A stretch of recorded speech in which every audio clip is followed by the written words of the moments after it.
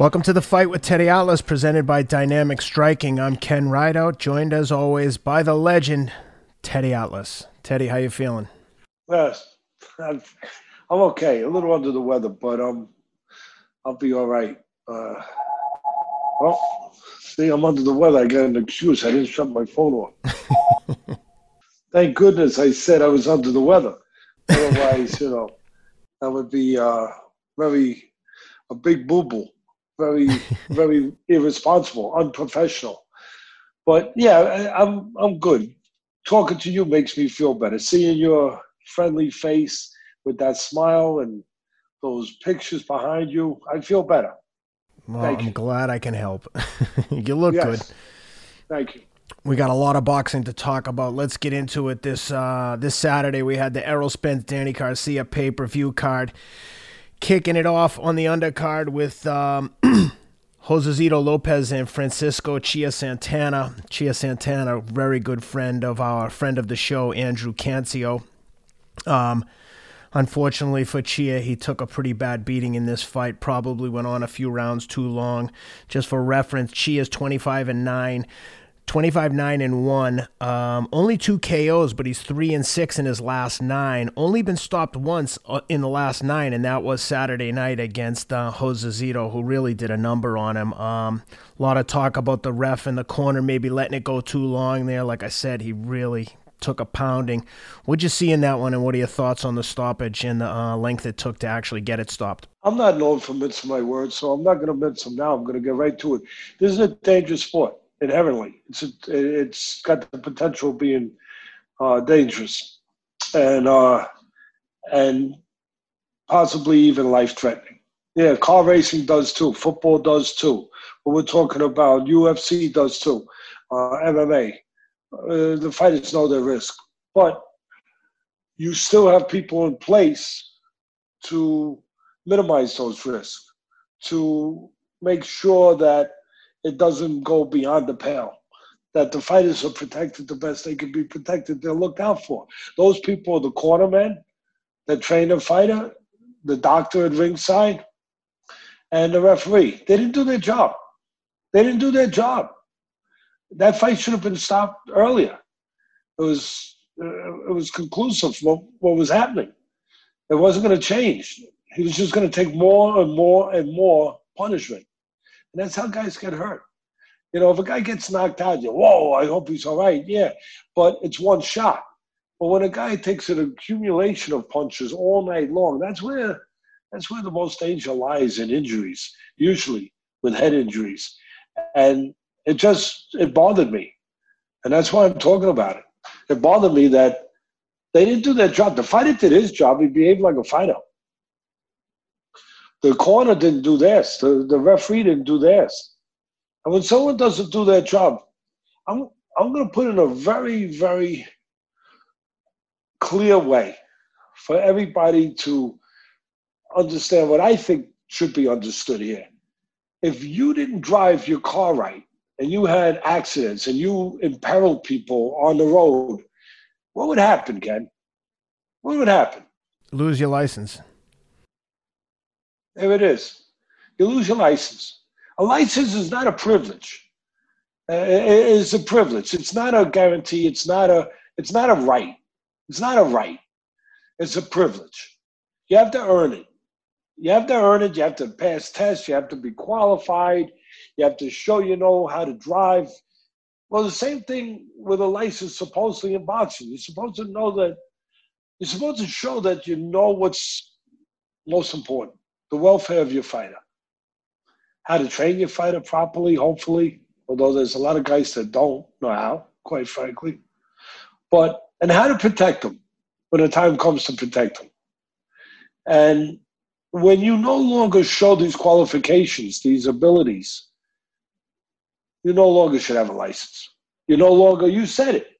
You no longer can show those abilities out on the road, behind the wheel. Should have your license taken away.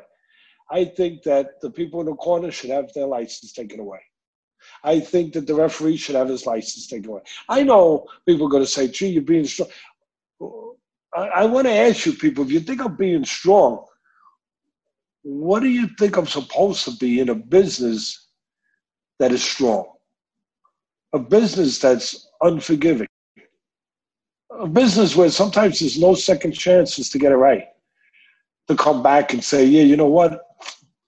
I'll be more careful next time. I'll be more cognizant of those things. I'll be more aware. No, no. Sometimes you get one chance for that. And I just think something, we don't, in boxing, we don't have a czar. We don't have a national commission. We've been over that before, like the other sports. I tell you one thing, if a referee, an umpire, a judge in any of the other major sports behave the way that some of the officials and cornermen, coaches perform in boxing, they wouldn't be in the NFL, the NBA, MLB too long. They wouldn't be. It wouldn't be tolerated. It would be observed by the people that observe such thing, the commission, and they say, wait a minute, you're not qualified to have this position. You're getting guys hurt. You're putting running backs or quarterbacks back into games when they've been concussed. I'm just saying, if that was one of the things that could be going wrong in the NFL. Now, of course, they have a protocol in place where they're on top of that stuff like never before. But that's what I'm talking about. Be on top of all those things in boxing like never before. And quite frankly, it should have been before. But I can't change that. I can only change going forward. And that's why I put my words out there the way I do in a strong form that I do. That somebody needs to hold these people accountable. Same way as when these judges rob a fighter, which happens every week. We make a big deal if it happens with a popular fighter, a marquee fighter. Oh, we make a big deal. But what about when it happens with a 8-round kid, a 10-round kid out of town, a 6-round kid out of town who's building up and wants to get to that place like the Mayweathers and everybody else that are the big stars, When you say that, I think of that kid Ray Robinson from Philly. He got a draw against Mean Machine and a draw against Josh Kelly, I think, from UK. 2 fights that I thought he won. We were at the fights, and I was like, this kid got robbed again, 2 in a row. Draws against the A side. And if they gave him a draw, he probably won a one-sided. And you're right. And that's a kid who's taken his lumps. That's a kid who's, he's earned his way. That's a kid that if he gets those wins, he gets to where he wants to get to make better chance to make money, to get a title shot, to get to the big time. I mean, that's why they're there. Mean Machine's next fight after the draw to Robinson, I think, was against Terrence Crawford. Well, at least 1 or 2 fights later. Yes. That could have been potentially Ray Robinson. Yes. And exactly. You switch places. So when you rob a kid, it's more than just seeing that kid shed a couple tears that night in the ring or shake his head and look around, for somebody to say something. It's more than that. It's what you're doing to this kid that's been in the business probably 15 years. Most of these kids start boxing when they're like 10, 11, and then they get to, you're talking about being 26, 7, 8, 9. Robinson's in that age group. You're talking about 15 years in the business already. 15 years of taking punches. 15 years of trying to get to that place. So you're not seeing that when you see him cry a couple tears. You're not seeing that he's got to go back now to taking more punches. Back to the gym, back to the back of the line. Hope you can get another win so you can propel yourself back to where you were already, where you should have been. And have to take all that punishment, all that risk again when you were already there. It's not fair to the kid. It's not fair to his family. who's dependent on him, who he's doing it for in many cases. You know, it's sometimes I understand. And I didn't think I'd ever say this on a show that I do. But sometimes I understand why a writer once named this business a beautiful sickness. A beautiful sickness. And the sickness, what exists in that phrase, for him to say that, is just the inequities, the unfairness. Not the fairness of man against man. That's the beautiful part. That's the beautiful part. To find out what they are, to teach us what we can be. What someone can be when they're determined enough, trained enough, pushed enough. You know, for them to find out, to go on a search to see how good they can be, how great they can be. You know, those things are the beauty. The sickness is the people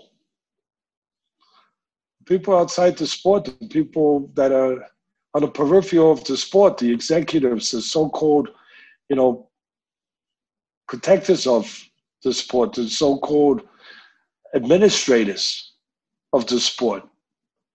That's where the sickness comes in. That's where it becomes tainted. That's where it becomes ugly. Is when you see that, when you feel that, and you witness it over and over again. But in this case, I thought just a horrible job by people that are supposed to do their job. The fighter, as I said at the beginning of this, the fighter did his job. The thing that also should be considered is that when I saw the matchup, I thought Santana was overmatched with Josecito, and he's coming off of two basically one-sided beatdowns against Abel Ramos and Jarrett Hurd, unanimous decision losses, got beat up. He's clearly got a chin. Like I said, he's got 9 losses. That was only the second time he'd been stopped. The ref in the corner should be considering that he's at the end of his career. I know that after the last fight, they were talking about retirement. They clearly got another payday against Lopez. They should have recognized early, either the ref or the corner, to say, you know what? Good run. We got the fight in. Let's stop it now. Because he clearly has a chin and can take a pounding, which he did. And unfortunate there. But, you know, I'll piggyback off of that, Ken. Finish with this. It goes to the old axiom in this business. When fighters are brave, the way we all want them to be, we all want them to be that. We want to have something to cheer for, something to connect and hope that, as I said earlier, that when we face whatever it is that we have to face in life, that we can have that courage to face it.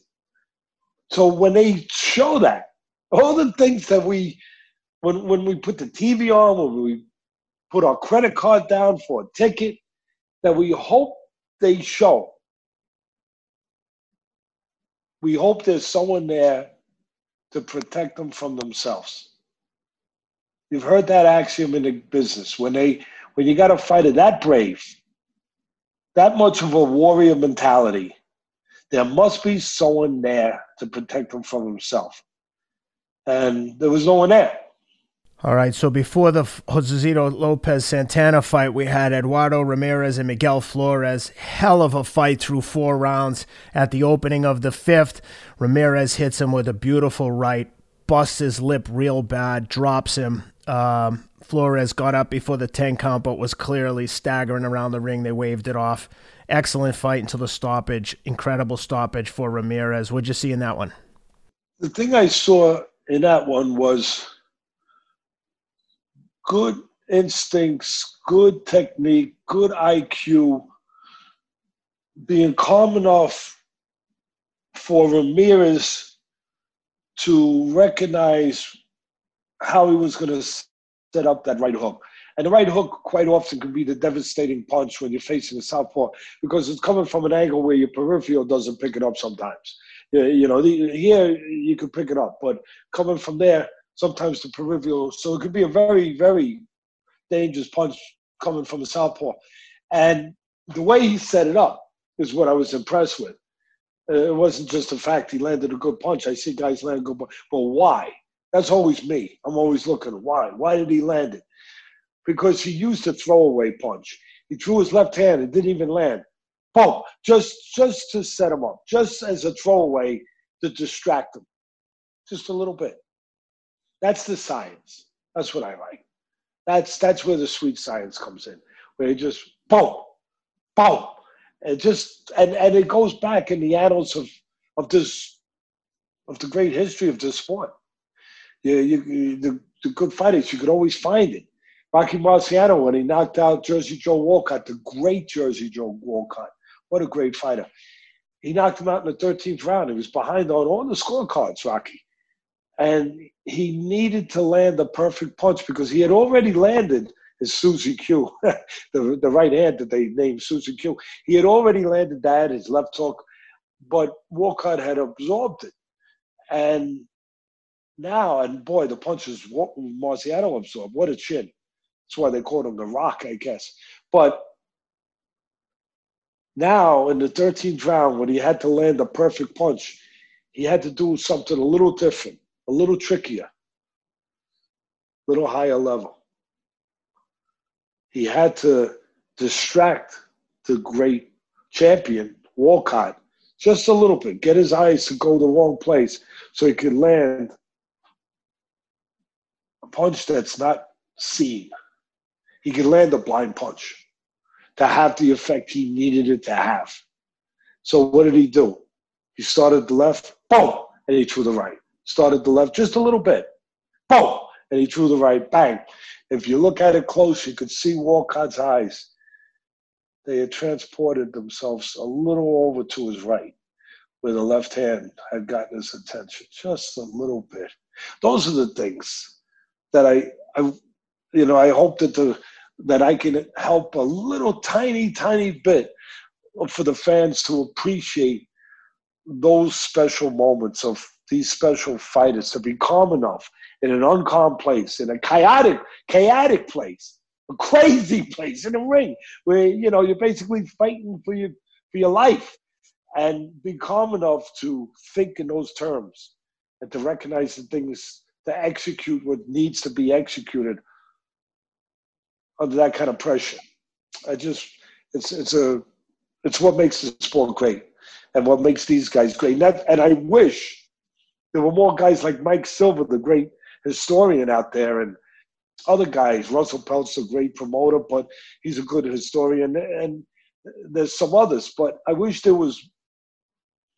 Well, Mike Silver's written books, so you can catch his books. But I wish there was more people to bring the history of the sport that's been around over 200 years. You can forget about how far back you can go. But it's been around longer than any other sport. Baseball, we know about the old timers because it's put out there. Football, of course, isn't around as long, but we know about the history of football and basketball and hockey. But boxing, there's not enough places that make the history of these great fighters, what they were, where they came from, how they became, to make it available to the young people. It's not enough out there. I wish there was. And I'll continue to do my little part to put it out there. Very good. That brings us to the main event. Errol Spence, Danny Garcia. Errol Spence looked fantastic. Clearly knocked off whatever ring rust he might have had since his car accident a year and a half ago. Beat Danny Garcia pretty convincingly. Credit to Danny Garcia. I feel like that's a kid who gets every ounce of his talent out of himself. I just think he was way overmatched with a more athletic, physically gifted, bigger Errol Spence, who looked awesome, which you would hope would set up a Terrence Crawford fight. I don't think it'll happen for at least a year, but it would be nice to think it could happen. What'd you see in that one? I saw a high level of concentration. I saw an exorcism too. Where Spence exercise the ghost, the potential ghost. I'm not even going to say potential. I'm sure they were there. He's human, right? Yeah, he is. He's a tough human, but he's human. He knows how to fight, but he's still human. And there were ghosts there after his life passed in front of him. I mean, you get thrown from a car going, what was it, 180 miles an hour, whatever it was, right? And you get flipped out, thrown out of the car. It tumbles, 5 times? Yeah. And you get thrown out of the car. You're supposed to be dead. Yep. All right? And people out there, oh, Teddy, no, that's true. Thank God he's not. But chances are, you do that another time, you're dead.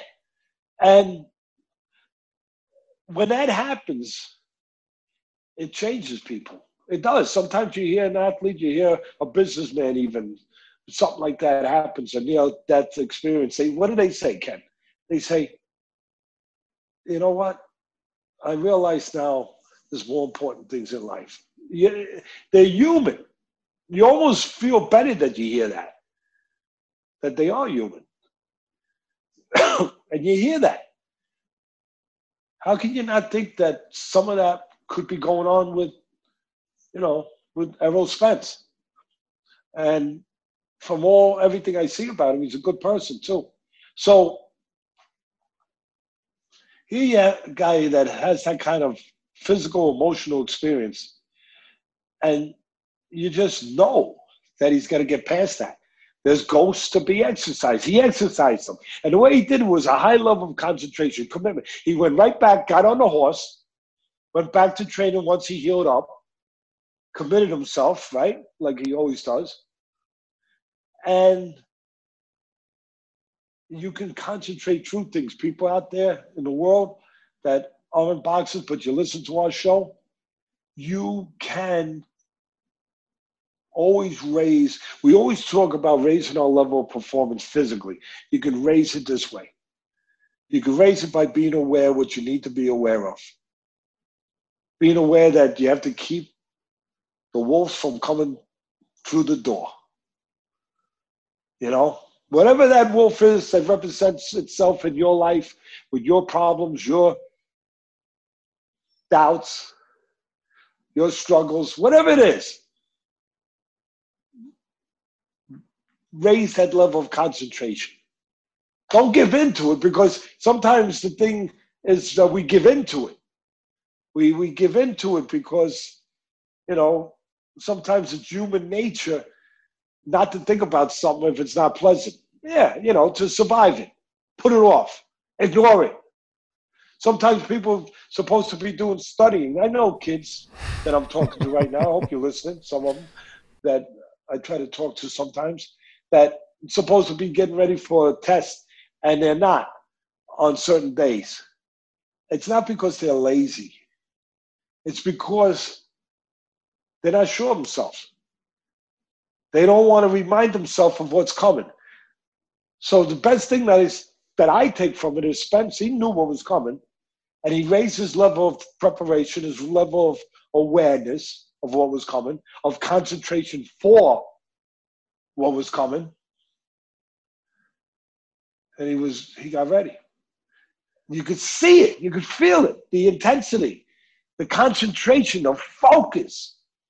You could see it. You could see the seriousness of him before and in there. At every round, that focus was like a laser. It didn't fluctuate at all. Every round. So I wanted to say that just for our good people out there, that you're getting ready for your fight. You're getting ready for your battles. Maybe you lost a couple rounds. What can I do? What can I do? Raise your level of focus. Raise your level of concentration. Your level of commitment. And face what's coming and what's been there and going to be there again. Don't put it off. And that's what he did. And he was the boss. He was aggressive, intelligently aggressive, effective aggression behind the jab, southpaw jab, the right jab. He did everything, and he understood why. It's good technique. It's good, solid fundamentals to push behind your jab, keep the, like I used to say on ESPN broadcasting the fights, put bugs on the other guy's windshield. Make it hard for him to see. And so it's just fundamentally right to come in, press it behind the jab. Keep the guy busy. Make it safe as you come in. But there was another part to it where he's got a good trainer too, by the way, where you can see he's taught him the nuts and bolts that he should have for a career. And he also used the jab and kept that concentration because he knew he had a counter puncher. And counter punchers want you to help them.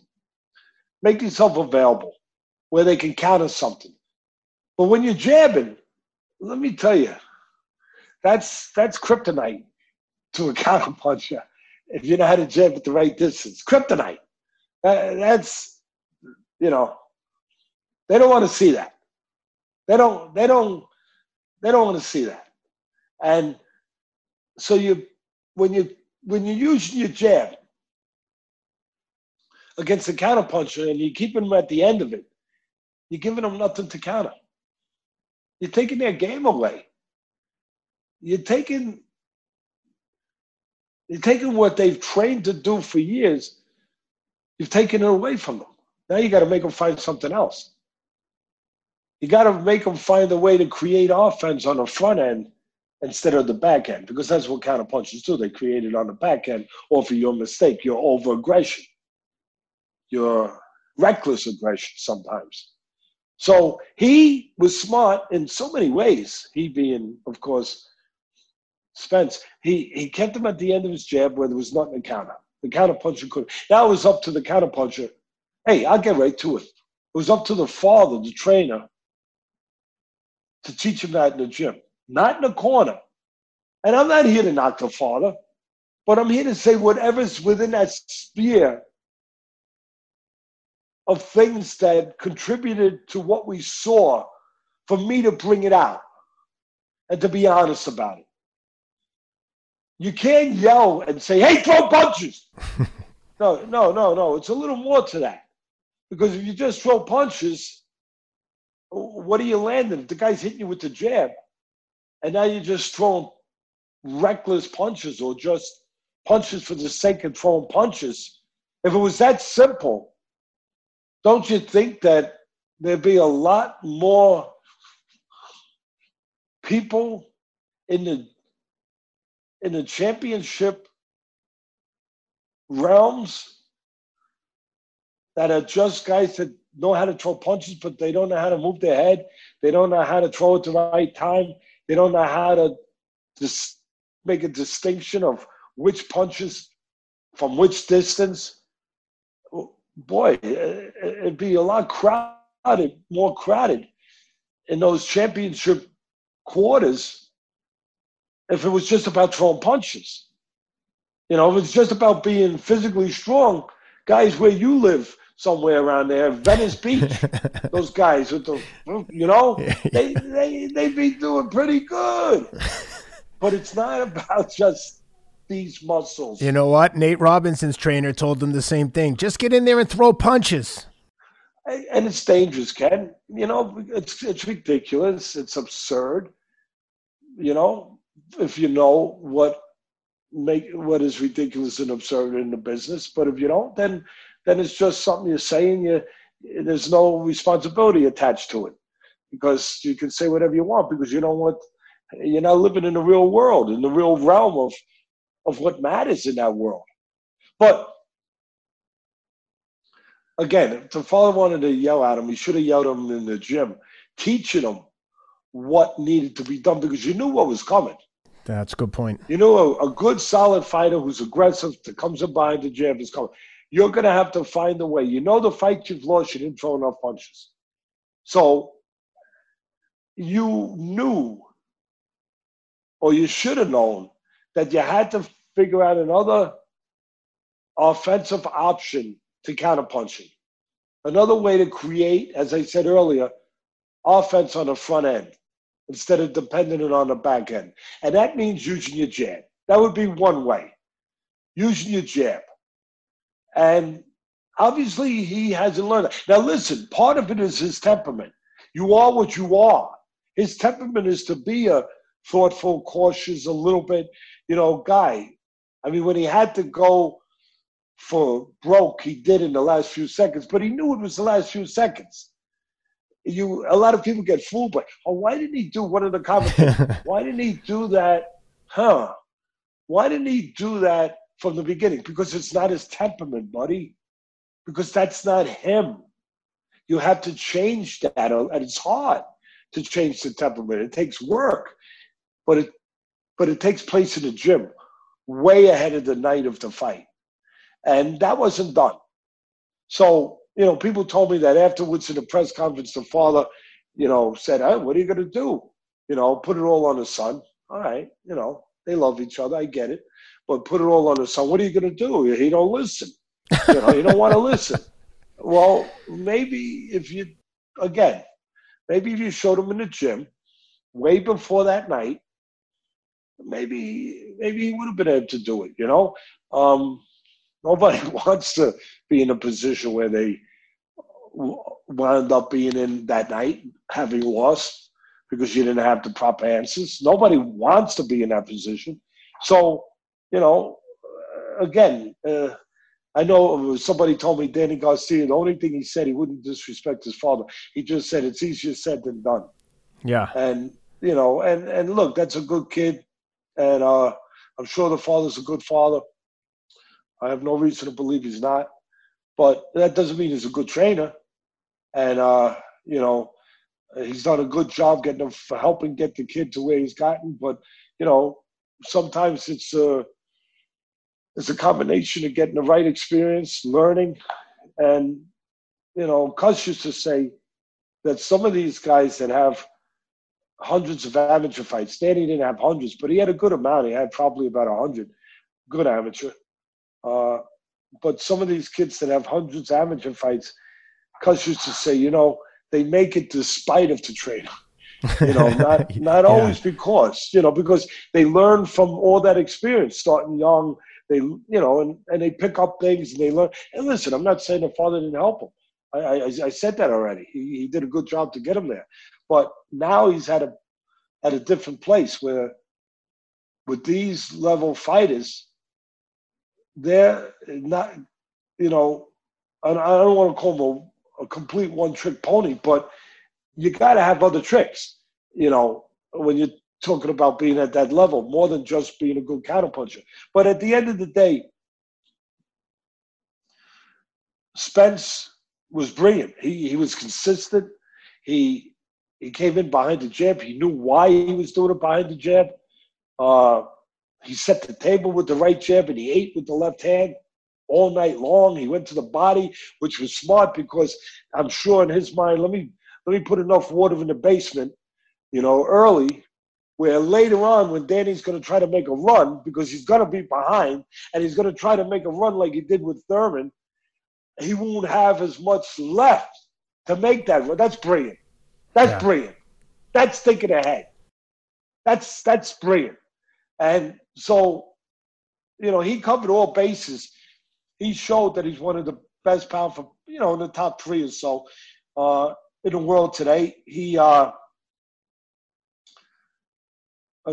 only thing I saw him do wrong in spots was a couple of spots he was pulling straight back from too close, where he was almost getting clipped, or he did get clipped a couple times from a little too close. But the funny thing was, I tweeted during the fight. I do that, now you heard about that. And you were on fire with the tweets this weekend. Yeah. I'm a tweeting working overtime. I'm a tweeting maniac. Me and Rob. I write it, he sends it, and thank you. But I tweeted that we all know that Danny's, Sunday punch is the left hook. But right now he needs the right hand against the southpaw. He needs the right hand because there's no opportunity right now for left hook. He's going to need the right hand. And he tried it, but wasn't Spence was too good. He was too consistent, too solid all night long. And I'll say one other thing about it that nobody else has mentioned, but for me, we've seen this fight before. You're going to say, where, Ted? But we've seen this before, Ken, and you good people out there. Same thing as Mikey Garcia. Now, I know people are going to say, wait a minute, Mikey Garcia was smaller. Mikey Garcia was smaller. He's a junior welterweight. Danny Garcia was a junior welterweight. People forgot. He was a junior, so he's naturally the smaller guy. Now, I'm not taking nothing away from anybody here or making excuses. I'm pointing out facts. So a lot of people say the way he took Mikey Garcia apart, you can't compare it because he was smaller. Yes, you can. Not only because of what I just said, that they were both really naturally small guys, but they were both counterpunchers. Mikey Garcia's best option in the ring is to counterpunch. He was forced to come forward because of the jab of Spence giving him nothing to counter. So very similar. It was almost like the Mikey Garcia one was sort of a dress rehearsal for this fight. If you look at it, he took them apart, piece by piece, very similar. And it all started with the jab, not allowing him to counterpunch, forcing him to have to, come forward, forcing Mikey Garcia. And just like Danny, he showed a lot of heart, but forcing him to come out of character and have to come forward. So for me, it was like I was watching that fight again. It's always interesting to me to see Errol in the ring versus in between fights. I've spoken with him a few times at different events. He is a big kid. When he's in between fights, I wouldn't be surprised if he's as heavy as 180. He's huge. He's a big welter. He's a really big welter. But he looks really great in the ring. I mean, he gets ripped. He doesn't look drawn. He looks just strong. Yeah, there's nothing extra there. You're right. He's a load. He's a big welter. And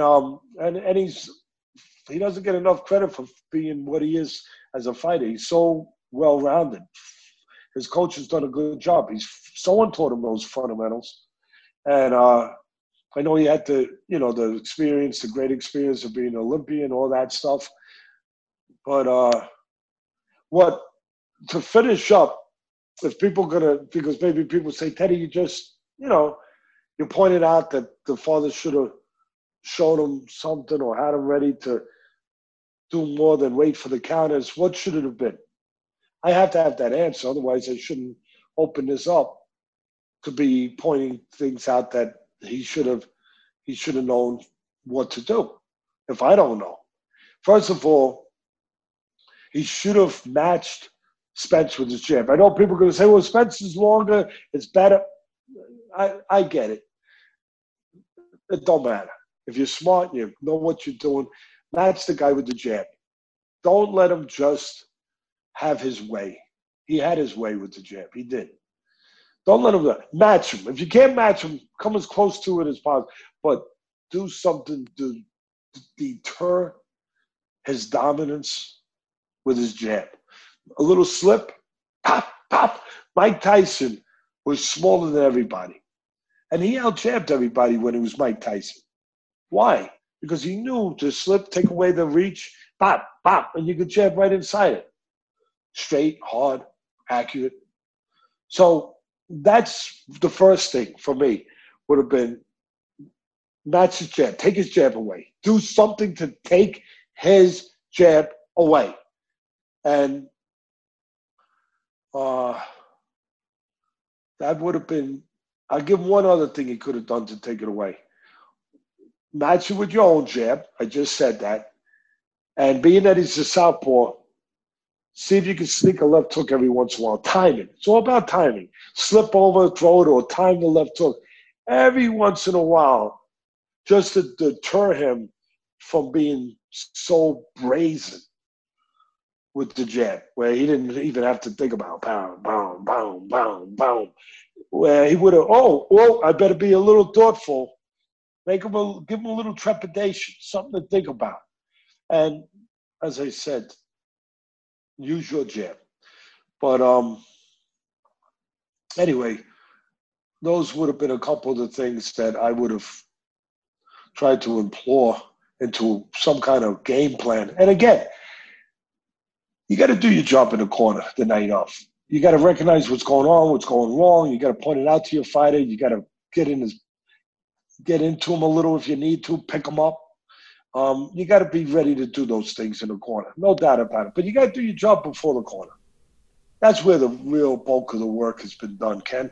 You know that. It's got to be done in the camp, where those things, you can't start telling a guy, all right, now I want you to take his jab away. Where'd that come from? Like, all right, you want to teach me now? So that's this. Hey, listen, it's thinking about Holyfield for a second. It's the real deal. It's the real deal. I mean, that's, this is a tough business. It's the real deal. Curious to see what's next for Spence. One other thing. Yeah, go ahead. One other thing. I don't know where these judges got 4 rounds to give to Garcia. I could give him 2. Yeah. I could give him 2. But last I counted, 4 is double 2. 1, 2, 3. It's double. Yeah, it's double 2. Again, the judges 4. I don't see it. I don't see it.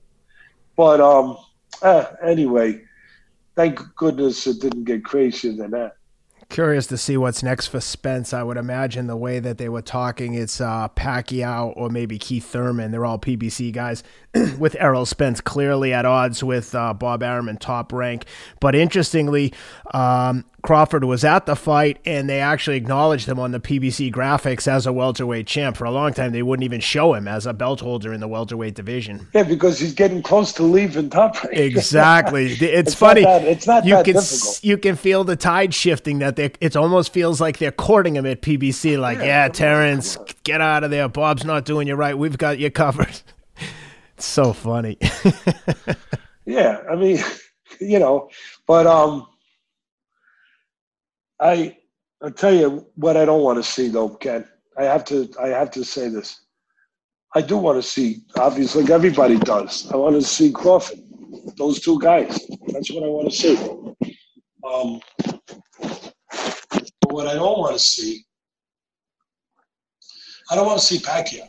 Yeah. Because PBC, they have him still.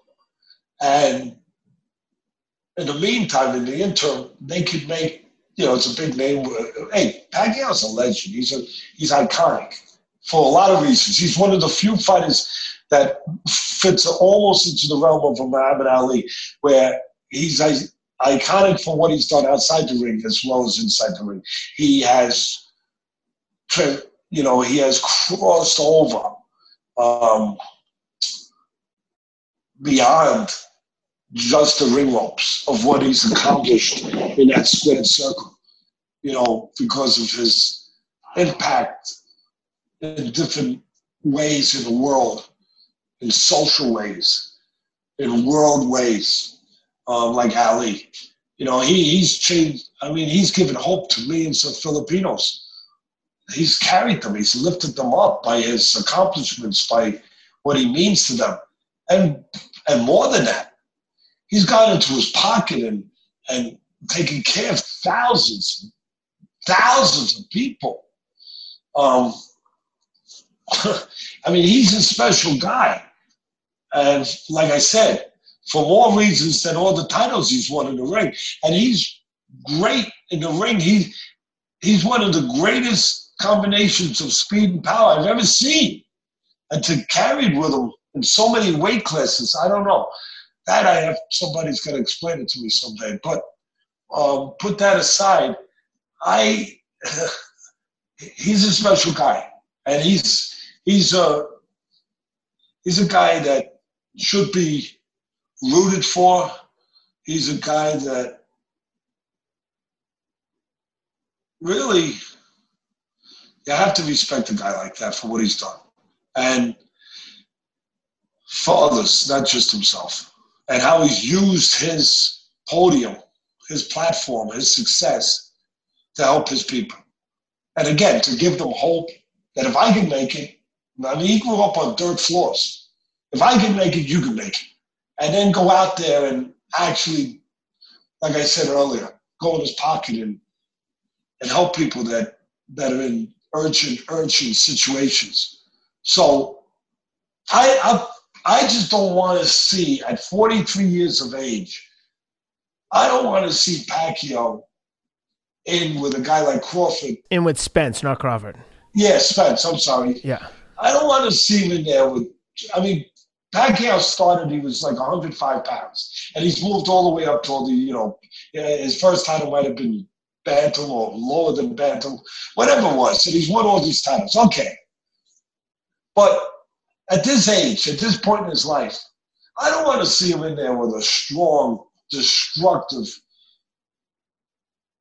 destroying machine like Spence.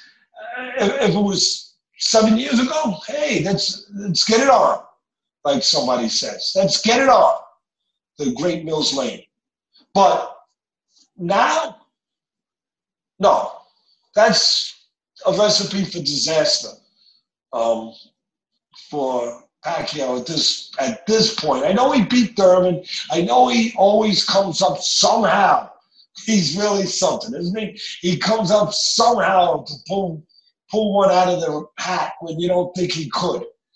But this one would be very, very, very risky and difficult.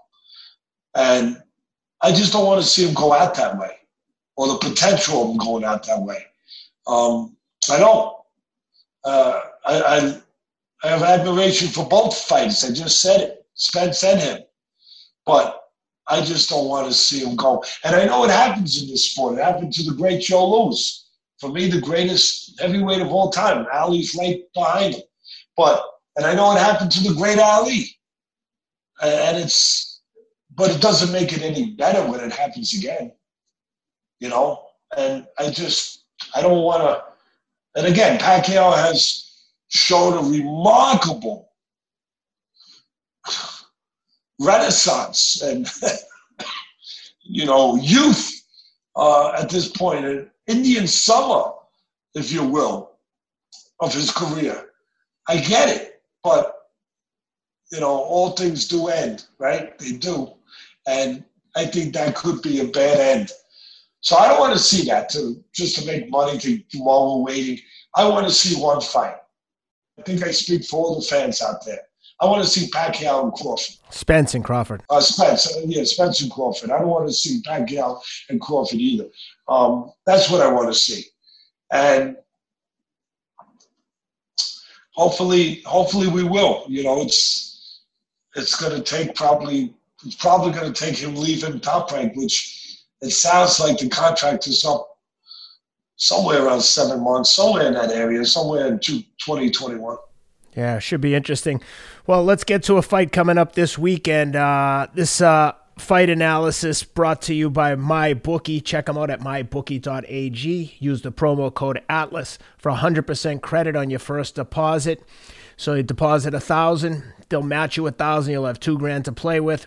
Check them out, mybookie.ag. Use the promo code ATLAS, ATLAS. Teddy, let's talk about Anthony Joshua versus the Kissing Bandit Kubrat Pulev. Big fight over in London. What do you think? What are you looking for? Pulev is 39 years old, people. I'll say it again, he's 39. He had an extensive amateur career. You start to get old. He has not been what he's still with Top Rank, right? I think so. Yeah, Top Rank signed him. I just want to be positive. Rob could check that just to make sure I'm not on the air. He's already on it. 1 sec. Yeah, but he's not what the people who signed him thought he was going to be when they signed him, being with the amateur credentials. Because that's why you sign guys, with their amateur credentials for the most part. What they want, you're hoping that projects into their, professional careers. And quite often it does. Sometimes it doesn't. And yeah, he's with Top Rank. Yeah, Top Rank, when they signed him, they thought he was going to be better than he's looked to be. He's had the one big fight, of course, that was some years ago with Klitschko for the title. Klitschko knocked him out. And he's obviously got that one loss. That's the only loss he has. He hasn't been impressive in a lot of fights. Now, having said that, he's a big guy. He can punch a little bit.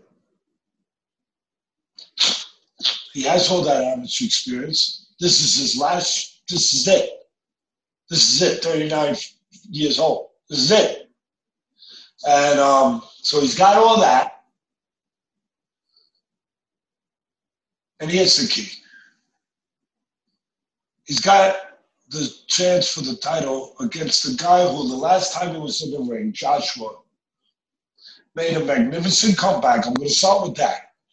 By getting the title back from John Ruiz. Andy Ruiz.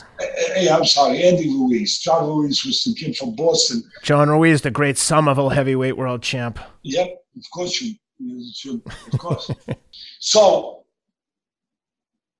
you have Joshua, who, all the credit in the world coming from yours truly, reinvented himself physically and technically to take the title back from Andy Ruiz. He did.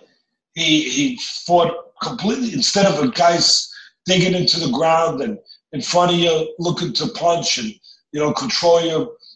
And like I said, hold the footing in the ground and, use that strength, always set to punch.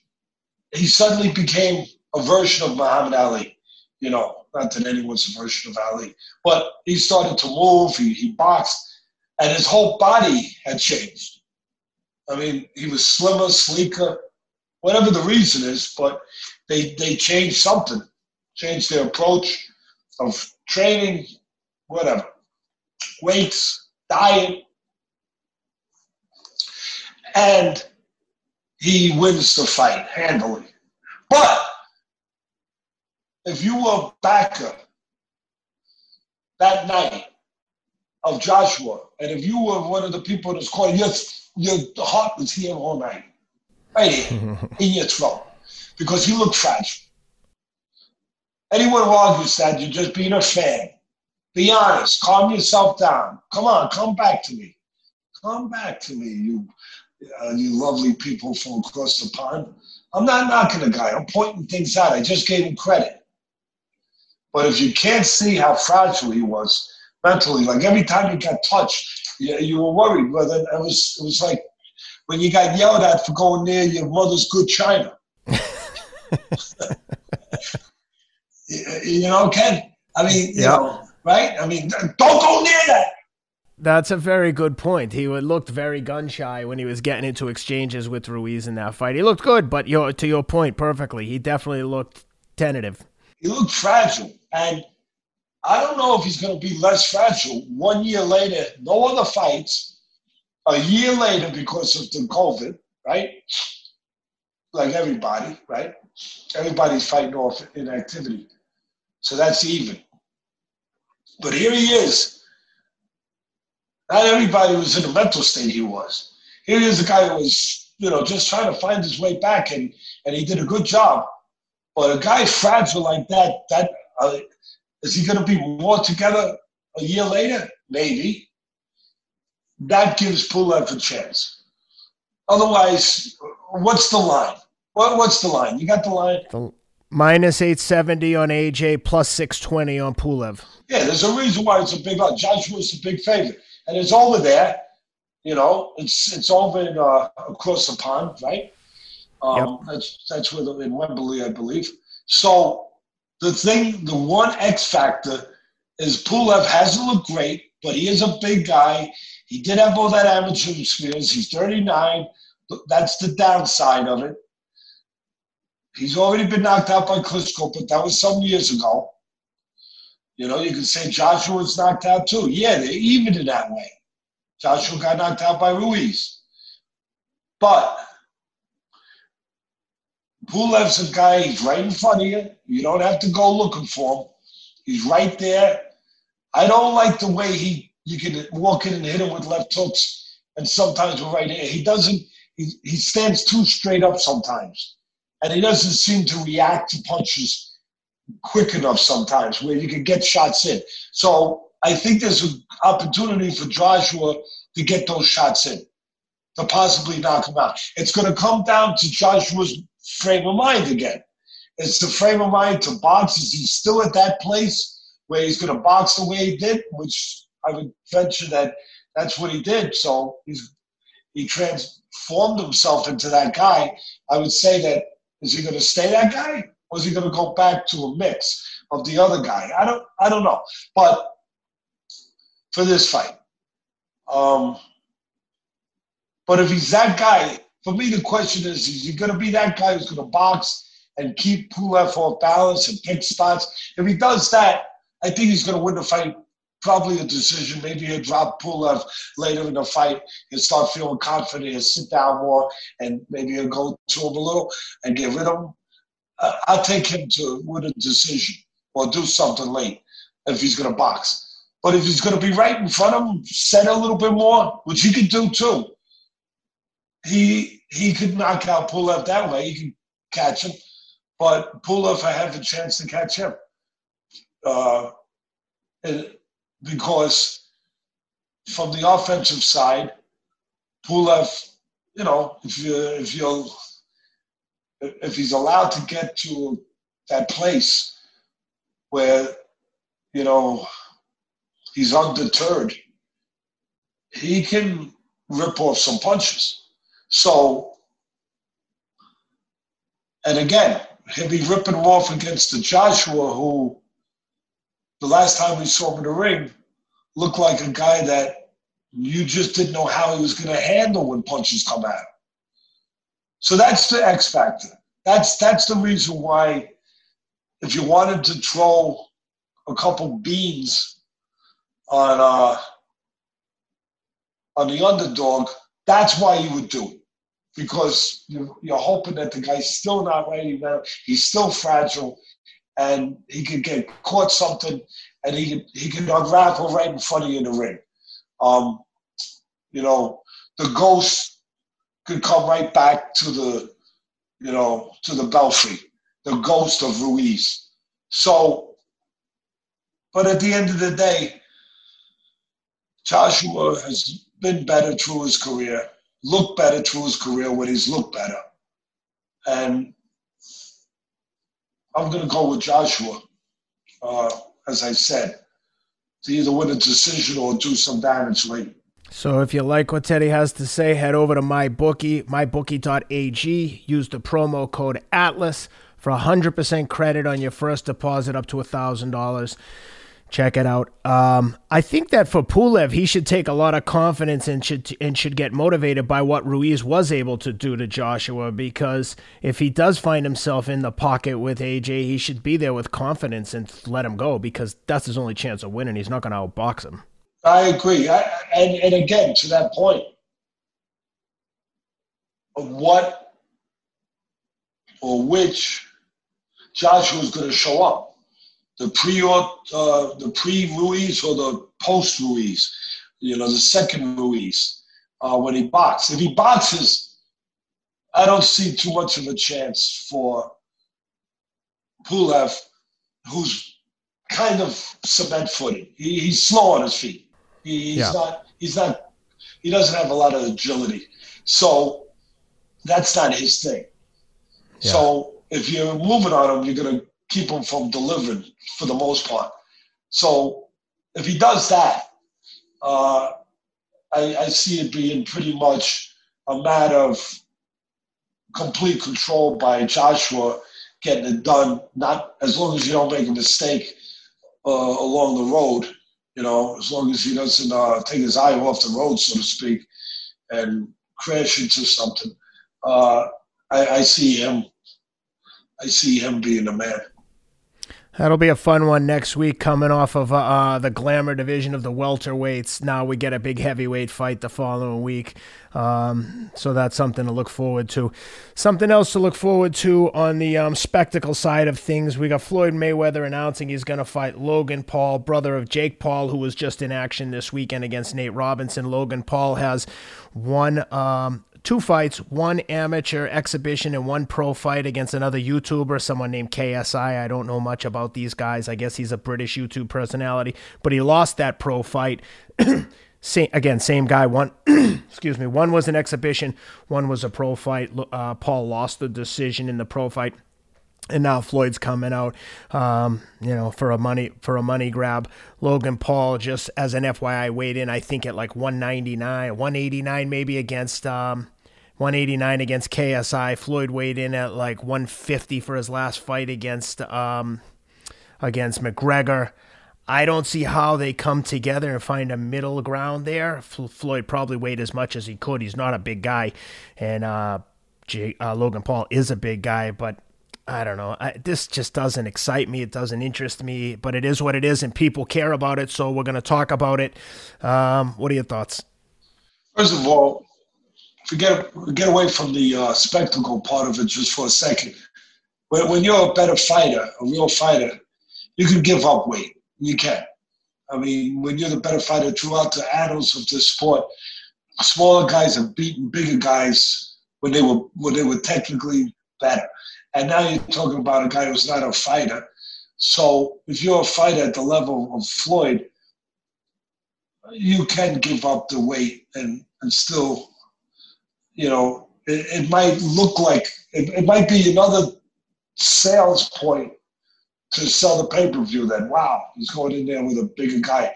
But the reality is that the advantage is all still for the guy who knows how to fight and knows how to behave like a fighter, who's been a fighter and a champion fighter, his whole career, most of his career. So that's the reality of that. But there's a phenomenon going on now with these things, and it's a cult. It's a cult thing. It's becoming bigger, and it's definitely. Listen, this is a money grab. Make no doubts about it. I mean, if they want to throw another $100 million at Floyd, why wouldn't he take it? Yeah. And a lot of people might knock him and say, hey, he's disrespecting the sport. Well, he respected the sport, Floyd, for many, many, many, his whole life, 25 years, whatever. He respected the sport. And he's earned the right to grab a lot of extra money. I was going to say some extra money. But he's taking a risk. In the realm of, in the gladiators, realm, in the real realm, with real fights, not spectacle fights. So, I don't begrudge anybody making money unless they're hurting somebody to do it. But I will point out my views on, what it is. And it's a phenomenon. It's, it all started. The start for this stuff, really, the genesis of it was celebrity boxing years ago. And that didn't go too far. And then there was fantasy camps where you could go away to a camp, pay X amount of money to be in the world of your heroes, to train, whether it was getting a batting cage with Hank Aaron and Willie Mays and going on a field and catch passes from Joe Montana. That's where the stuff was born from. But they ran their course. It was limited. The success of it, there was a ceiling that wasn't that high. The ceiling is very high on this. And they're making big money. And I think there's a reason for it. I think the reason for it is that a lot of young people, a lot of, whether millennials, whatever you want to identify it as, but it was one thing to go to a fantasy camp, but they didn't really connect. Like, you're in there with around the, but they never were going to be connected to those guys that were special, that were gifted, that trained 20 years to hone those skills as a football, basketball, baseball, hockey player, whatever. These guys they can connect with. They're their guys. They play video games with them. They're like, if wow, Mike, they're guys. All of a sudden now, they're out there. It's like it's having a fantasy camp or celebrity match where now you're in the ring with them. You're part of it because it's people from your generation. It's people that aren't out there throwing a fastball 100 miles an hour, which you could never hope to do. But you can attach yourself to this. Again, where it's guys that are doing what you're doing. They're playing video games, and now they're taking the video games to the next level, and they're taking them into the ring. Real human video games. Video games with human beings. Wow. That's quite a concept. And I think that's why this thing is caught like fire. Because these guys have 20 million, 40 million followers, from what I understand with the YouTube stuff. And they're a Pied Piper. These guys, these fans are right there on their coattails with them. One interesting thing about this is, and I saw Jake Paul, the brother of Logan Paul, who's the one who's going to fight Floyd. I get them confused all the time. But so Logan's going to fight him. Jake Paul was on the Dave Portnoy's podcast, which I heard you on this week. Great spot, by the way. And Dave Portnoy has done a great job, and he does a great job of embracing everything that's topical, including this whole YouTube world. He's got the podcast that you were on, BFFs, with Dave Portnoy and I think a young kid named Josh Richardson, who I had never heard of until Dave Portnoy brought him on. And Dave had Jake Paul on, and Jake Paul had a good point. He said, hey, these boxers are pissed off and people are angry that I'm getting this fight. Guess what? You can be me too. You can have a YouTube following. You can have a social media following. And I say to the boxers out there, to the Errol, Spence, Anthony Joshua, like, we're here. We'll provide you a platform to get in front of boxing fans. We have almost 150,000 YouTube subscribers, 22 million total views on YouTube. Hey, you want to get your name out there and your voice out there? We can provide a platform to a small extent to some of these people. We have an open invite to all these guys. People write to me all the time, say, have this guy, have that guy. We have an open invitation to every boxer out there that has a fight coming up. You want to talk about your fight, you want to get your name out there, you should be doing all the media stuff that you can to raise your profile to the level of a Floyd and a Logan Paul, so that people know who you are, they want to follow you, they want to watch your fight. With that being said, Teddy, how do you see this playing out? I think I know what you're going to say with Floyd, with his defensive,ness and counter-punching and not want to rush in there with a big, strong guy. But what do you think happens in this fight? How do you see it playing out? Listen, first of all, the Pauls, from what I can see, they're taking it serious. They're not disrespecting the sport. I know a lot of people are saying, and I get it, that the sport's being disrespected, boxing's being disrespected. I get it. But they're training in an earnest way, in an honest way, and they're learning the best they can. And they're boxing with guys. That's why, Nate Robinson got knocked out, because Paul at least was in there training with fighters, learning what the environment feels like, what it can do to you, how it can destroy you, how the ninjas come over the wall when you're in that ring and they can just take you apart. Where you can't think, you can't see, you just run into danger instead of controlling yourself, where you can handle the danger in the right way, the way fighters do. So I'm not making them what they are. I'm just saying what they are. They're guys that at least put the time in to learn the sport and to respect it and training the right way to get ready for what they're doing. But let's be clear about something here, what they're not doing. They're not going in there with Spence, with Crawford, with Canelo. I mean, they're not going in there with prime fight. They're going in there with a guy who's 43 years old, who's been retired for the last 5, 6, 7 years, basically, on and off. Been gone. It'll be another few years that he was gone before he gets back in the ring. Now, Floyd's a great fighter, but it's not the same Floyd.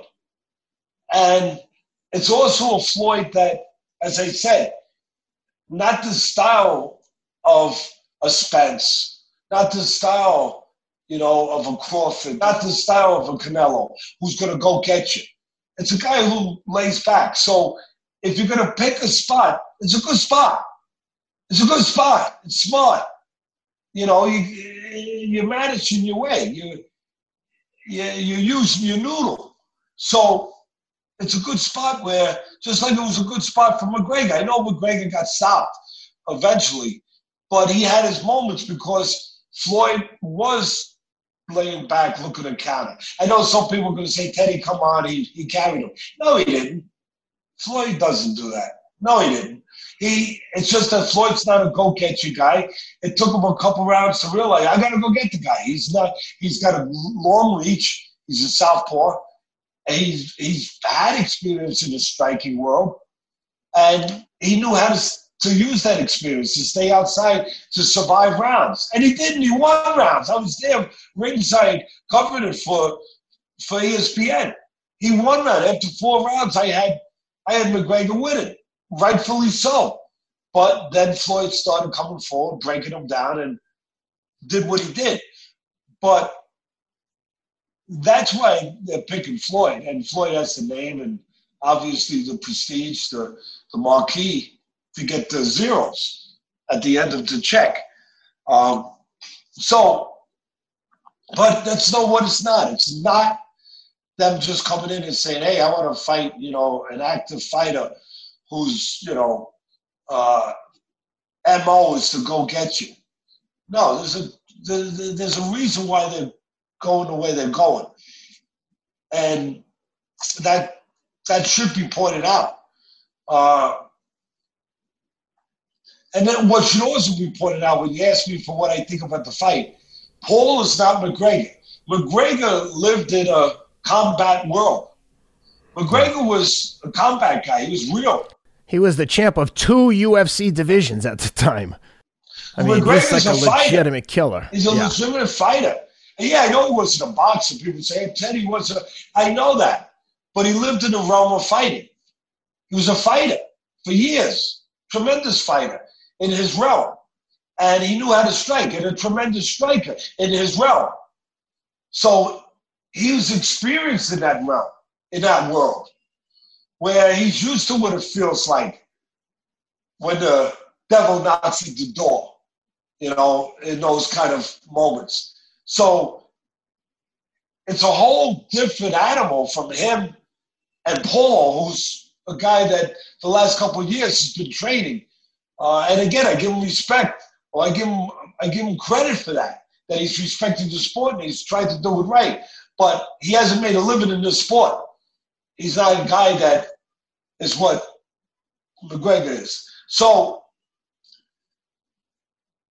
Floyd's 43. Floyd's not going to go right after him. Floyd's going to figure it out. What's that mean? And the real coming from a person who's going to tell you real. It means he's going to buy him some rounds. It means that the people on the internet that are putting stuff out there that he's going to get knocked out in 1 round. No, he's not. Whether that upsets you, I'm sorry, I can't help you. I can't. I mean, go get some Maylocks. It's what's it, about $4. Go down to the drugstore, buy a bottle of Maylocks, maybe some Excedrin. That's all I can tell you. If it's going to give you an upset stomach and a headache, thinking about that this is happening to your sport. I understand. But I also understand that it's entertainment and it's part of what's going on. It's the 2020s. Things are different. And I think young people look for instant gratification. They look for action. They look for something they can attach to. That could be them. That could be that. That could be me. I'll play. And I'm not saying them getting in the ring, but them doing something else. That's the draw. That's the fixation. That's the genius of the promotion. And they are geniuses, these promoters with this stuff. I understand the people where it starts to look like a circus. I understand that.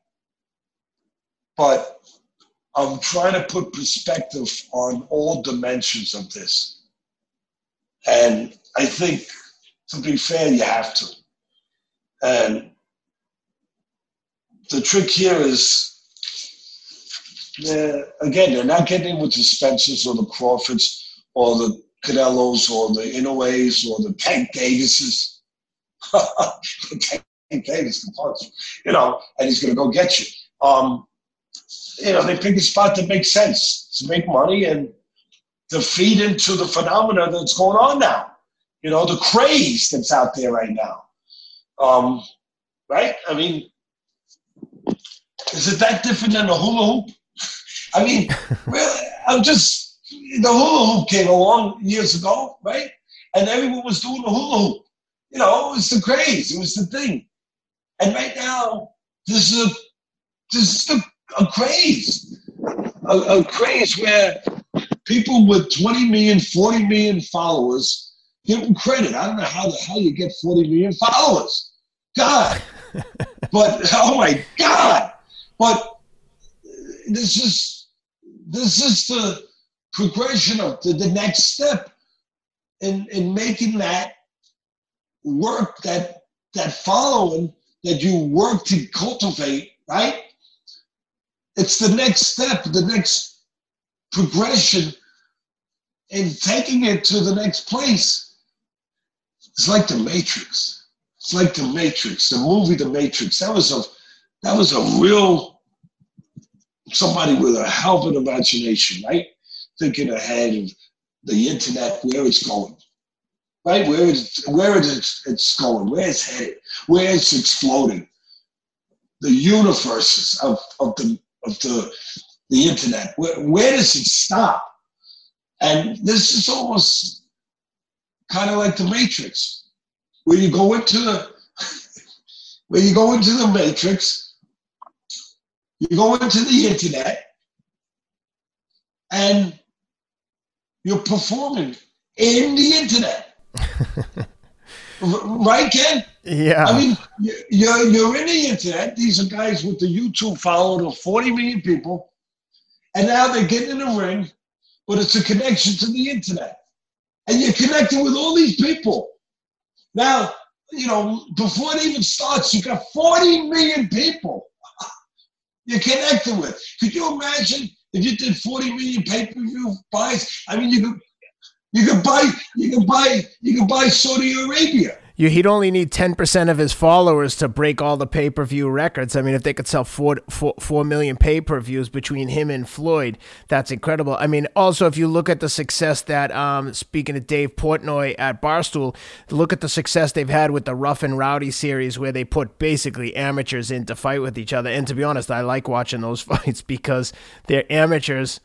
Both sides are amateurs. They're in there like your analogy with the doggy paddle. They're all in there flailing. I haven't seen anyone get really hurt. I haven't seen any mismatches that were too bad, but they're entertaining because neither guy really knows how to box. Let me just interject one thing when we. Yeah, go ahead. Somebody else, and what I'm saying is, Rob, pull it up for us, but because they're just going to keep coming out, and people are going to see the money. And they're going to come out. Really? How can you not? They're going to say, hey, wait a minute. Let me grab some of this. Clarissa Shields now has come out. Yeah. Yeah. I just want to give you that little news memo. She's come out now. Rob will pull it up. I'm sure it's out there. And she wants to, I think she used the word that I'm not going to use. It's not, but I just don't want to use it. I don't think I have to curse on this show. So, not that it's a bad word, but she just said she's going to kick the you-know-what out of Paul if he wants her. Come to me, she said. Come to me. Now, that's another twist, a female. So it doesn't end. This stuff, it's not going to stop. The point she's also said she's going to fight in an MMA fight. She joined, I think, the one of the fight leagues. Yeah, but that's going to take a little time, I guess. PFL, right? Training, whatever. Kind of Yeah, she said she's working with John Jones, or at least training with him. Yeah, well, she wants to fight in a boxing match. One of these, just like they do with Mayweather. Yeah. She wants to call out Paul, say, I'll kick your, That'd be pretty entertaining. Yeah, whatever. But I said it already. I never begrudge anyone making money. As long as you're not hurting no one. I usually never tell anyone how to spend their money, and I'm not telling you how to spend your money. Maybe I am, but it's not meant that way. It would be nice if, and maybe it's being done already, Ken, but it'd be nice if some of that extra dough, could go to some charitable causes. And maybe it is already, but it would be nice as another dimension of it if some of that was put aside to go to help the people that are in tough situations in this country to help a little bit, a little extra. Maybe they're doing it. Floyd's a good man. As far as I know, I have no reason to think the Paul's hungry good people. I'm just saying and maybe they're already doing it. Maybe the people around them are already figuring it out. But that's why it's coming towards the holidays, and I was just thinking. Yeah. Well, what I was going to say about the UFC is if you're a fan of street fights and a fan of tough fights, there was the main event in the UFC. It reminded me of watching like a high-level street fight of two guys just literally trying to punch the crap out of each other, standing toe-to-toe, exchanging punches, not much defense. And it was interesting. Martin Vettori scored a unanimous decision over Jack Hermansson. And what's interesting there is Jack Hermansson, during the course of the fight, suffered a broken toe and a broken orbital bone, kept fighting till the end. I mean, there wasn't a break in the action, just constant face punching and kicking. It was a vicious fight. Credit to both guys. Credit to Marvin Vettori for the win. Credit to Jack Hermansson for showing such great toughness. I know you had a chance to watch this. Want to get your thoughts on that one before we sign off. You know what it did? It reminded me of a Christmas toy that I had to make sure I had on my grandson's Christmas list. Rock'em Sock'em Robots. And not just, oh my God. And with nothing but complete respect, admiration, or really, I'm humbled every time I watch these guys and their toughness and what they're willing to give to get to where they're trying to get to. And how willing they are to go to places that most of us would never even dream of going to. And to keep raising the bar. Every time I see these guys, like they've always gone to these new places, but then they go to another new place. It's like, it's a great lesson really in life that who's to say how far a man can go or a person can go, Ken? Who's to say? Who's to be the judge of that? To say, you went far enough. Well, maybe I didn't. Nobody's ever done that. Well, who says I can't? They're willing to explore new places all the time of how much they can endure, what they can discover, where they can go, how great they can be. It's an amazing quality in them. It amazes me every time I see them. Just like great fighters in my sport. Really. I mean, go watch the Thrill in Manila.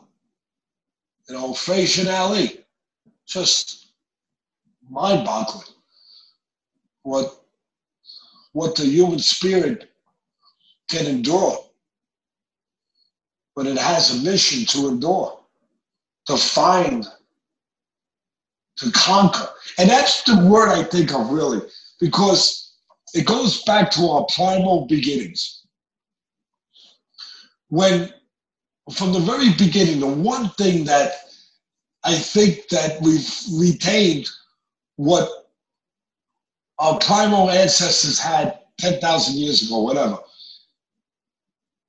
The desire, the need to conquer, to either basically just the pure primal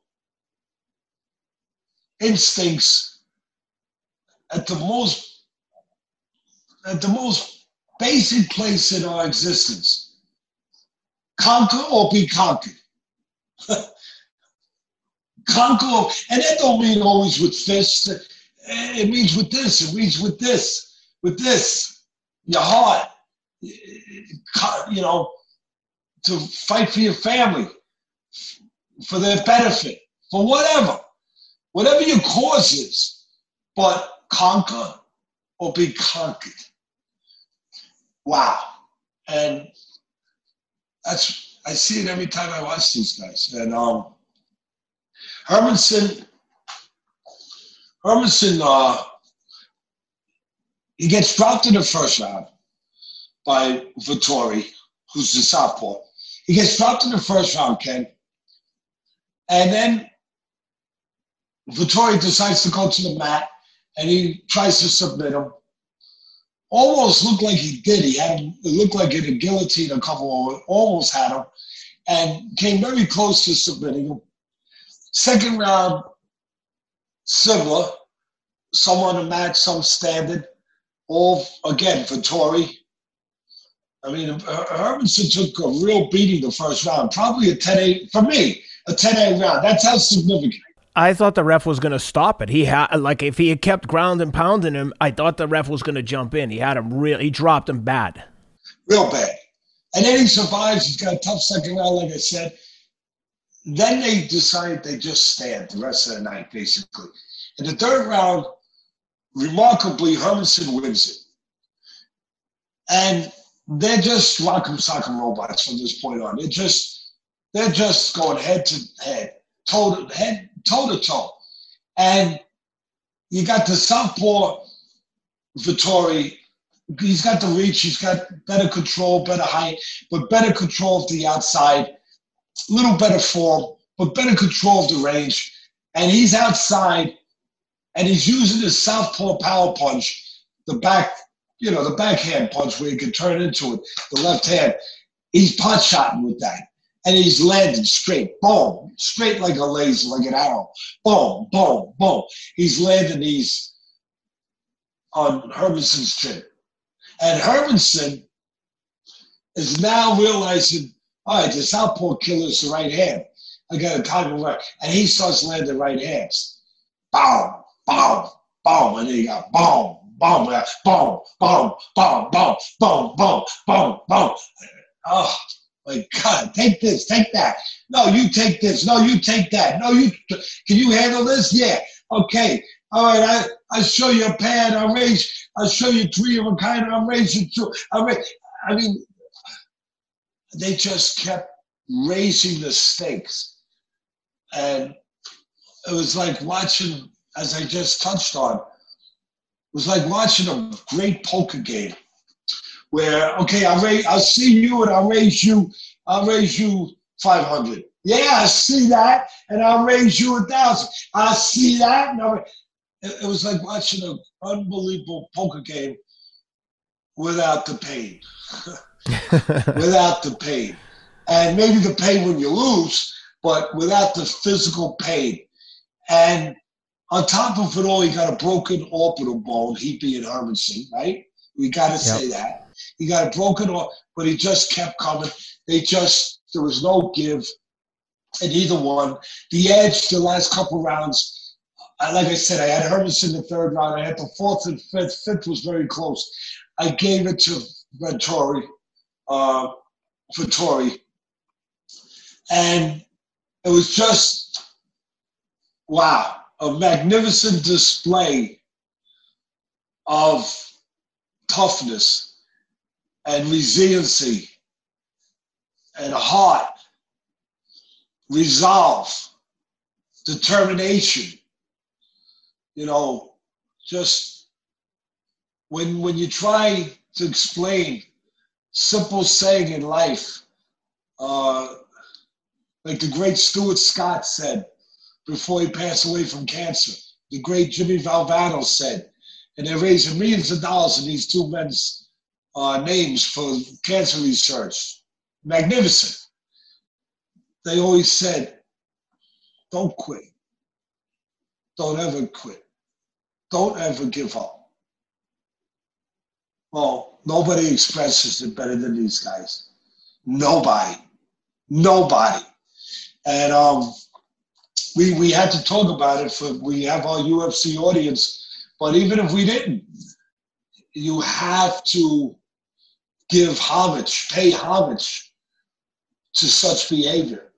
That was it's worth noting, too, that Hermansson also broke his toe early in the fight and said, as a result, he couldn't shoot for a takedown. So when he was starting to lose those last 2 rounds, the option of trying to go for a takedown to stem some of the flow from Vettori, he couldn't do it. And you saw at the end of the fight when he got up and finally was able to show that he was hurt, he could barely walk. And Ken, is it fair to kind of go off of what we're talking about now? Because I know every situation is that situation. And I know every person is their own person, their own way of what they feel they have to do. I understand. But when there's that argument, that two-sided argument, Ken, that we talked about a week ago, where you had the fighters, the heavyweights, fighting in London, I believe. They were both Joyce and I believe Dubois. And Dubois was winning the fight. And then in the 10th round, he was taking some hard shots, but in the 10th, his eye closed. And it turned out that he had a broken orbital bone too, just like Hermansson. Yep. But he decided to take a knee. And again, I'm not saying anything except that's his choice. That's his choice. His mind is thinking, maybe I'll be blind or whatever. That's his choice. But just for the argument, because we had a lot of people that watch that broadcast and they respond to it. And some people say he should have fought. And other people say, no, you got to live today and fight another day, right? Survive today and live to fight another day, whatever that expression is. But it's just a great example that you can fight on. That's all. It is a choice, but you can. If this guy could, with bare knuckles, 4-ounce gloves, the fighters use 10 ounce. I'm just saying that, and I'm not knocking the guy. I'm not saying he made the choice for him. But if people say, well, Teddy, how can he fight? Well, watch this, and maybe you can figure out how. That's a fair point. Very fair point. Well, Teddy, we covered a lot today. I know you're not feeling well, so I appreciate you doing this on a Monday. Take care of yourself. Feel better. Guys, we'll be back with you next week. Talk about the Joshua Pulev fight. If you like the fight, please check out MyBookie, mybookie.ag. Use the promo code ATLAS. Teddy, you got anything before we say goodbye? I just want to tell everyone, stay safe, care about each other. It starts at home with your family. You know that already. You don't need Teddy Atlas to tell you that. But care about others outside your home too, whenever possible. And if you have a great holidays, we're going to talk to you before that. But have a great holidays. And if you happen to be those people playing video games, don't get in the ring. I love this. Very, very good. All right, guys. Thanks for being with us.